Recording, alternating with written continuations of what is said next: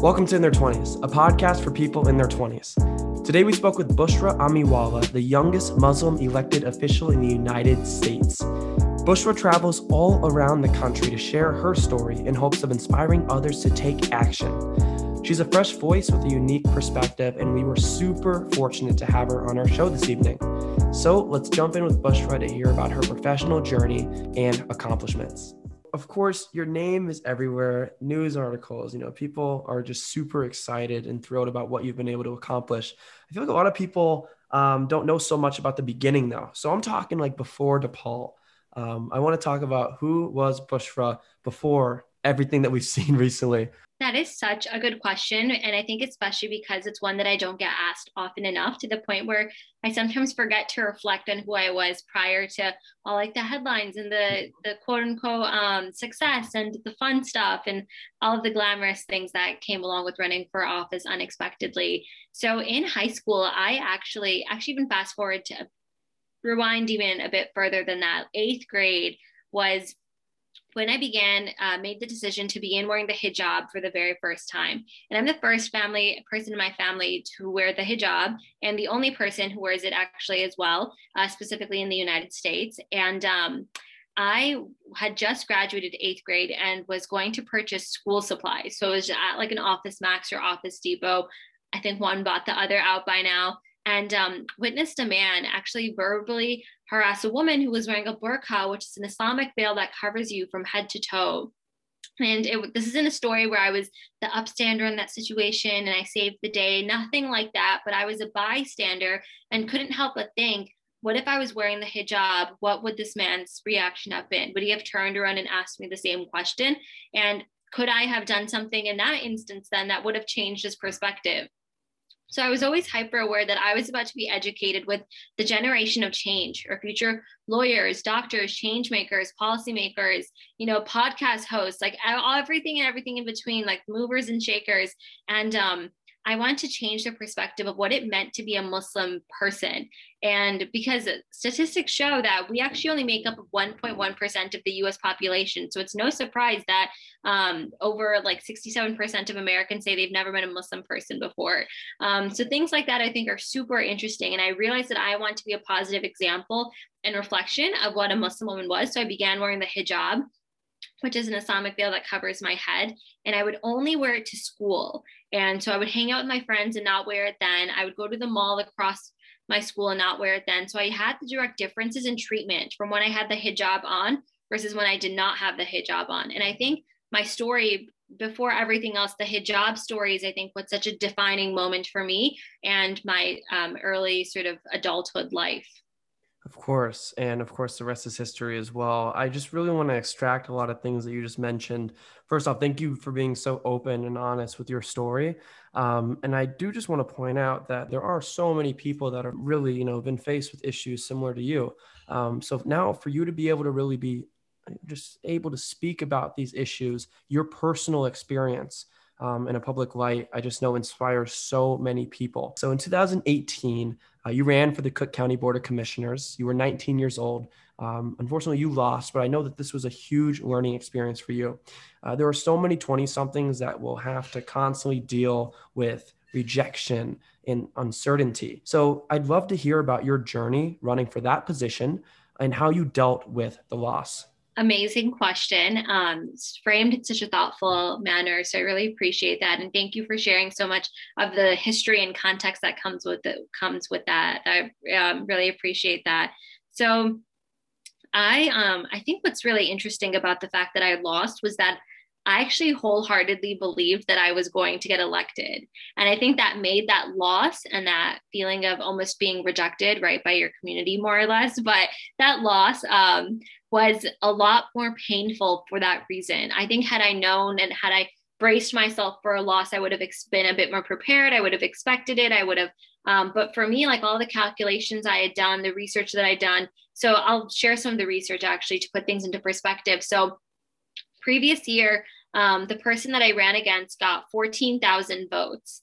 And during my election, I targeted that I need at least half of those voters plus 1,000, right, to like secure a win. So 8,000 voters. So I secured 10,000 voters within my database, people whose doors I'd knocked on, people who I'd called, people who we wrote letters to, postcards to, secured 10,000 voters. So I was like, okay, this is it. Got it in the bag. Like, that's wow, like more than I expected.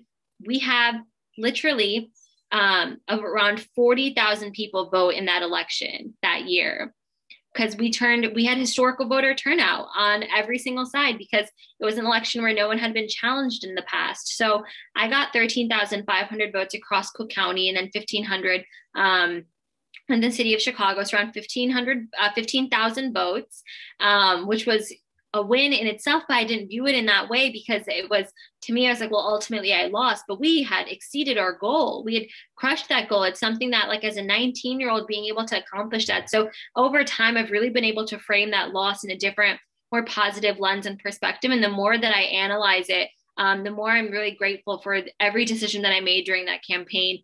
And I was, for example, offered $54,500 worth of corporate funding, which I declined because it wasn't in line with my values. And to this day, there was an NPR podcast discussing my campaign the other day, and they said, had Bushra Amiwala accepted that money, she would have gotten elected the first time. And hearing things like that sometimes make you question the decisions that you make and the choices that you make, but didn't want any of that to affect my thought process. And I think it was a really effective way to cope with the loss, by looking at those individual goals that I was able to meet. Of course. And I will say wholeheartedly that it's clear things ended up working out, though.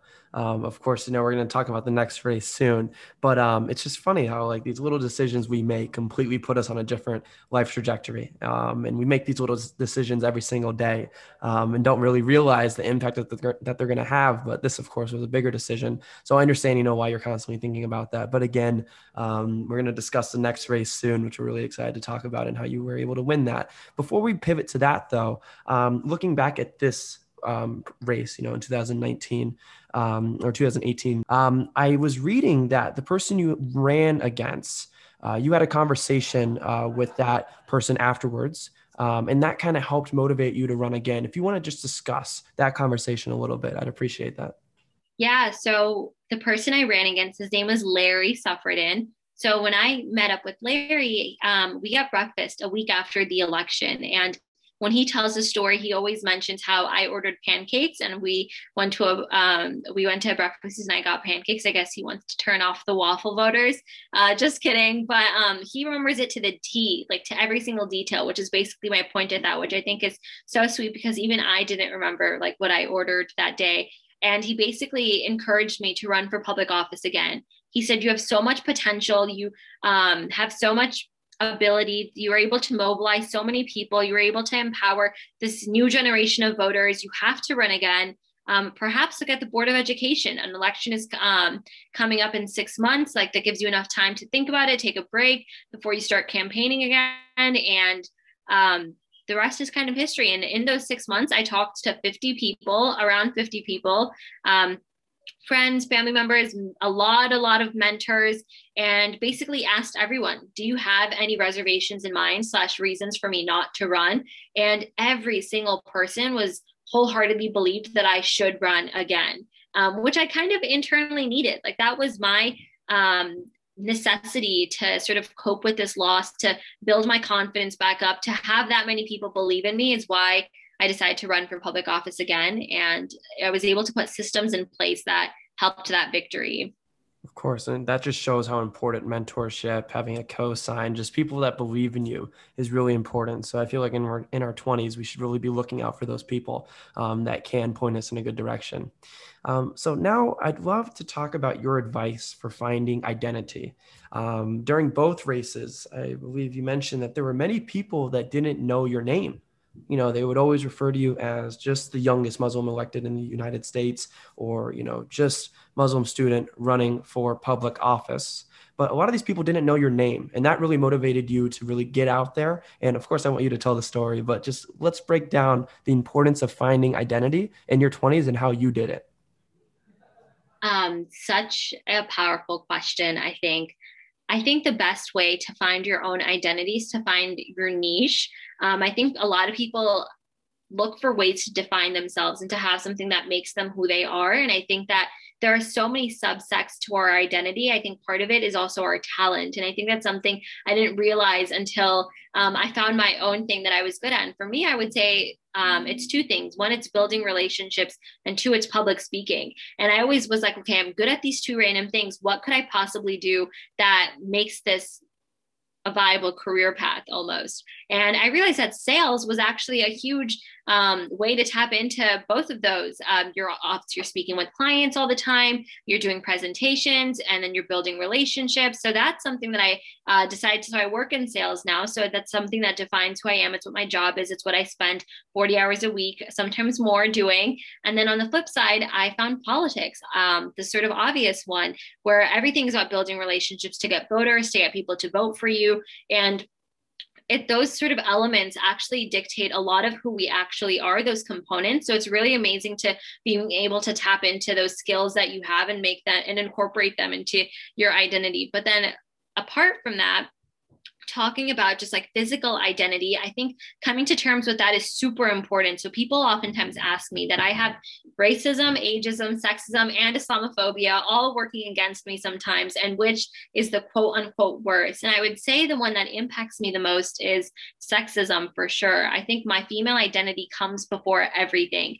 So not only am I a Muslim person, I'm a Muslim woman. Not only am I a person of color, I'm a woman of color. So I think that that's such a defining part of my identity. And not only am I a young person, but I'm a young woman. I just feel like in every way, it sounds just all the more almost powerful in some instances too. That, don't get me wrong, the context is great, but also like you hear the idea of like, wow, like that. You sometimes question, just have more questions about what that identity holds. And so I had to come to term with my womanhood and my female identity the most. And what really I think bothered me in the beginning was that people were obsessed with my identity. They'd love to talk about how I dressed, what I looked like, how much makeup I wore, the color of my hijab, the color of my nails, like everything in between.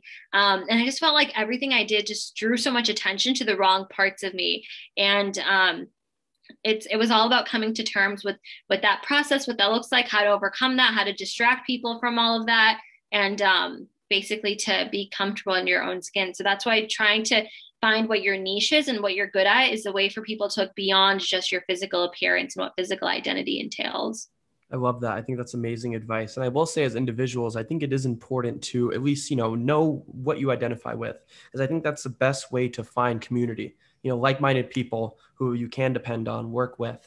I think that's really, really important. Just, thinking about building your brand identity, thinking about who you really are, and not letting others tell your narrative or tell your story. You got to own your name. You got to own your story. So just like you did, is really important. So no, Bushra, second to last question I have for you. We spoke about the run for the Cook County Board of Commissioners, that loss, and how it shaped you. Now I want to talk about the win. So of course you are now on the Skokie School District, part of the Skokie School District, I believe Board of Education 73 and a half. You won that race when you were 21 years old. I'd love to just talk about this success, how much this meant to you. Just all the hard work paid off finally. And also, after hearing about that journey, I want to talk about what's next. Great questions. It's always, these are the fun questions, right? Like these are the ones where it's fun to reflect on what it meant and what it felt like. And I tell people all the time that I actually cried both election nights. I cried in 2018 when I lost, and I cried in 2019 when I found out I won. And specifically in 2019, similar to what you said, it wasn't just I got elected for this specific office. It was a culmination of 2 years worth of name building and brand building and, marketing and all of that coming into fruition for this one election race, because I wasn't doing it from scratch anymore. I was working on top of a foundation that I'd built and worked incredibly hard to build as well. So it meant the world to me to get elected. And I feel like the title just amplified the feeling a lot more. I didn't know until halfway through campaigning that I would be the youngest Muslim elected in the country. That's something that came later. So I think it also shows like intentions, like just doing someone who's doing what they want to do for the sake of doing good. And other things like that just come your way, right? People who actively seek those things out don't find as much genuine quote unquote success in their own path, because they're chasing something else, as opposed to perhaps what the actual goals should be. So it meant the world to me to be elected. I'm so grateful and honored to be able to serve in this capacity and in this ability. And I really think I get challenged every day with it. And I think seeing that support and getting elected shows that I belong, right? I feel like I was so insecure about my identity, about my age, about what I brought to the table, about what I could do and how I could represent and how I could govern. But seeing the people in the community literally vote for you shows that like they believe in you, and it's easier to believe in yourself in that way too. And then I can talk about what's next. Of You course. No, want? please. You have the floor. Yeah. So two things are next. One is I'm writing a book right now, which I'm super excited about. It's set to come out in July, but we might push it to August. But it's kind of like a memoir, but also just like a culmination of short stories and lessons I've learned over the course of the years. Um, and I might be running for something in 2022, higher office. This is like my first time like publicly debuting it, so you heard it here first. But keep an eye out for that. That's super exciting. I've been getting like phone calls left and right this past 2 weeks about running for something that is county-wide. It's not the Cook County Board of Commissioners again, but that would have been amazing if it was. But it is a different, really exciting seat. So we'll see if that comes into fruition too. Bushra, that is super exciting. I'll be rooting for you. I know not just the Chicagoland area will be rooting for you, but I mean, just thinking on a global level now, we can say just how many people you've inspired. People are really looking to you and just like what you're going to be building and continuing to build for yourself. So that's really, really exciting. And thank you for sharing that news on our podcast. Really appreciate that. That's special. Of Um, course. yeah. So Bushra, now my final question for you is something that I'm going to personally get a lot of great advice from you for. I have just been so impressed with how you multitask. Okay. So like you have done so much politically, of course, elected official, and we just ran through your entire resume, your accomplishments, but also, you did mention your full-time role with Google. So two very big things that probably keep you very busy. I would think 20 somethings are going to benefit so much from this advice. How do you manage multiple tasks in your 20s? And are there any like, just I want to talk about just the other side of it too. Like, are there any bad days where it's just really really difficult and tough to manage these tasks, and how do you push through? Yeah, that's awesome. Really appreciate this question too. I think that the best way to balance multiple things is in genuinely enjoying what you're doing. And I know that's like cliche and basic advice, and it's like, oh, that's so hard to follow and implement, but it's actually not. If you truly find what you're good at, what you like doing, it genuinely does not seem like work. It seems so much fun. It seems like you're doing all the right things. It seems like it's a lot easier too. You have to exude a lot less energy, and you actually get more energized and have the capacity to do more because you're putting your eggs into a basket where you're gaining so much back from it too. So for example, I come home from work with a ton of energy because I love what I'm doing. I love the people that I work with. I love the relationships that I'm building. I love the skills that I'm learning. I love being challenged. So I feel like I'm able to tackle a bit so much more. And then I wholeheartedly love serving and holding public office, which happens outside of work hours. So I actually found something that perfectly complemented my schedule where, like 9 to 5, I'm working, I have a full-time job. And then, 5:30 or 6 to 9, 10, 11, however late the board meeting goes, we've gone as late as 1 a.m. before. It really depends on what's on the agenda. You fill in with something else. But again, doing things that you enjoy and are good at will give you way more energy than you have to exude, which I think is like the golden rule. That's like the key and the way to balance it. And I always say prioritize time for friends and family as well. I think that's so important. And I think on the bad days, those are the people you get to lean on. I always say have your personal board of directors, your own secretary, right? Your own treasurer, your own person who keeps you in check for everything. Your own person that sort of does each of those things. And those are the people that you can turn to on the bad days. But for me, like I was burnt out incredibly bad my senior year of undergrad, specifically winter quarter was super bad. I was working 2 jobs. I was doing full-time school. I was serving my elected office. I was traveling a ton for speaking engagements. And I honestly didn't have time to breathe. And at the same time, everything is such as like getting text was just overwhelming. So understanding that you don't have to say yes to everything, and setting boundaries is extremely important. So for example, a boundary that I set for myself, you'll be surprised how often this comes up, but I get asked to do a lot of interviews in Pakistan and India. And a lot of the times the morning shows hit me up. So they say, oh, come online at 12 a.m. And that's a boundary that I set. I no longer say yes to those 10 a.m., overseas interviews, because I feel like I don't have to say yes to everything anymore. And then I feel more confident and comfortable saying, actually, like, can you work with my schedule? Could we pre-record it at this time and showcase it that way? Like, I feel like I have the tools to creatively ask for things that work best for me. And that's actually a skill that takes a lot of practice in its own way too. So that's great advice. I just learned a lot as well. You mentioned something that is so important, so I just want to repeat it again. Ask. I think it's never too hard to just ask a question. Ask, can we push this back, or can we record it something at a time that's more convenient for me, or can I have a deadline with this assignment? I think it's always okay to ask. Answer might not always be yes, but you wouldn't know unless you ask. So I think that's super important, and I hope listeners really take that advice to heart. Bushra, again, this was just so much fun. Thank you for joining the podcast. Did you have any lasting advice that you wanted to share? Any personal habits that you developed and still use today? Literally anything. The last thing I'll share is be the change you want to see in the world. I think that's the motto we all should live by. And thank you so, so much for having me. So much fun, such creative questions I haven't been asked before. So you really made me think and reflect and got my true, genuine responses. I love that. I love that. That means we're better than CNN and all these other shows. Awesome. Well, Bushra, I hope you have a wonderful evening. Thank you for hopping on to talk with me this late. Also, really, really appreciate it. Looking forward to seeing what's coming. Not only with the future campaigns, but the book is going to be super awesome. Can't wait to read that. Can't wait to get my signed copy as well. So we'll make sure to send you an address so I can get that. But again, Yeah. thank you. Thank you. I hope you have a great weekend, and just really appreciate you. Thank you. Of course, anytime. And thank you so much. Let me know how I can best support you, your podcast, all your endeavors. Like, I'm so proud to know you and everything that you do. You're so resilient. I think that's such a good word to describe you in so many ways. So you inspire me in more ways that and so many others. And I think, credit.